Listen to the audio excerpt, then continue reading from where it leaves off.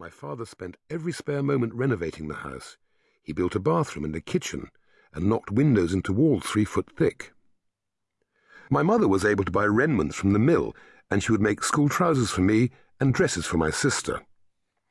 When I came home with my first fish, none of us knew what its species was, and I used my pocket money to buy the Observer's Book of Fishes. It was a brilliantly coloured trout, and which, because we knew no better, we deep-fried in batter and ate with chips.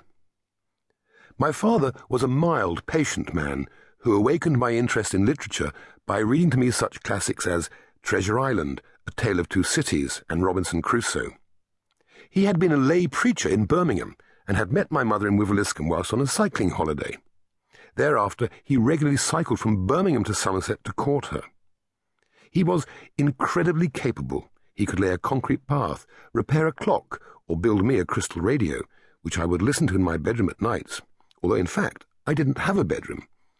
I slept, screened off by a heavy curtain, on the landing between my sister and my parents' bedroom. In winter, once a week, my mother, one of nature's intuitive cooks, made faggots and peas.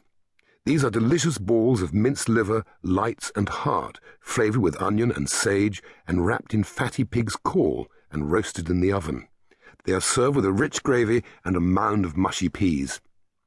I have never forgotten when, some years later, I came home late after a school rugby game, which we won, elated, battered and starving, anticipating my steaming plate of faggots.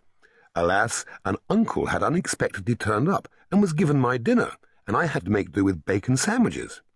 Delicious, but they in no way compensated for my faggots.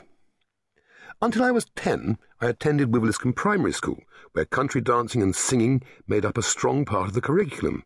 I was a spotty, skinny kid and hated every second of those activities. I seemed to spend an awful lot of time fighting in the playground, but on the whole, with the exception of a slight incident where I and a couple of other lads somehow got caught nicking Mars bars from Mrs. Vickery's corner store, I had a happy and trouble-free time.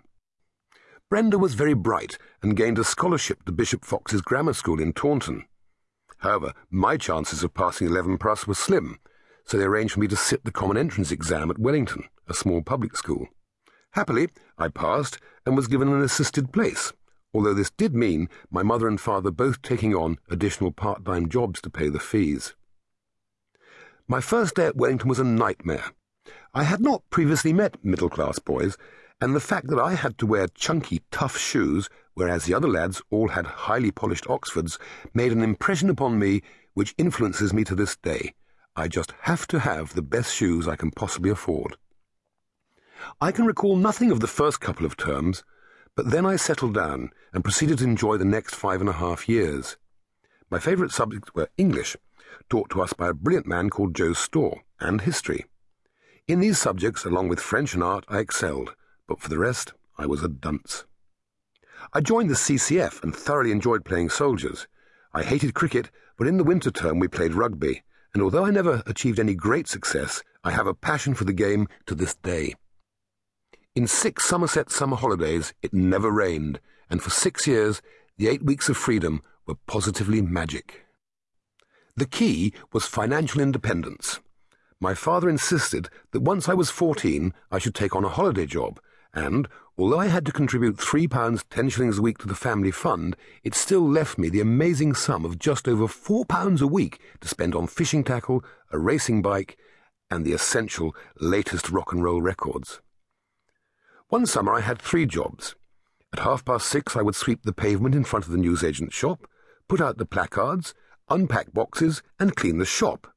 At 8:30 I would walk home for breakfast before going round to the Bear Inn to sweep the cellar, clean ashtrays, and bottle up.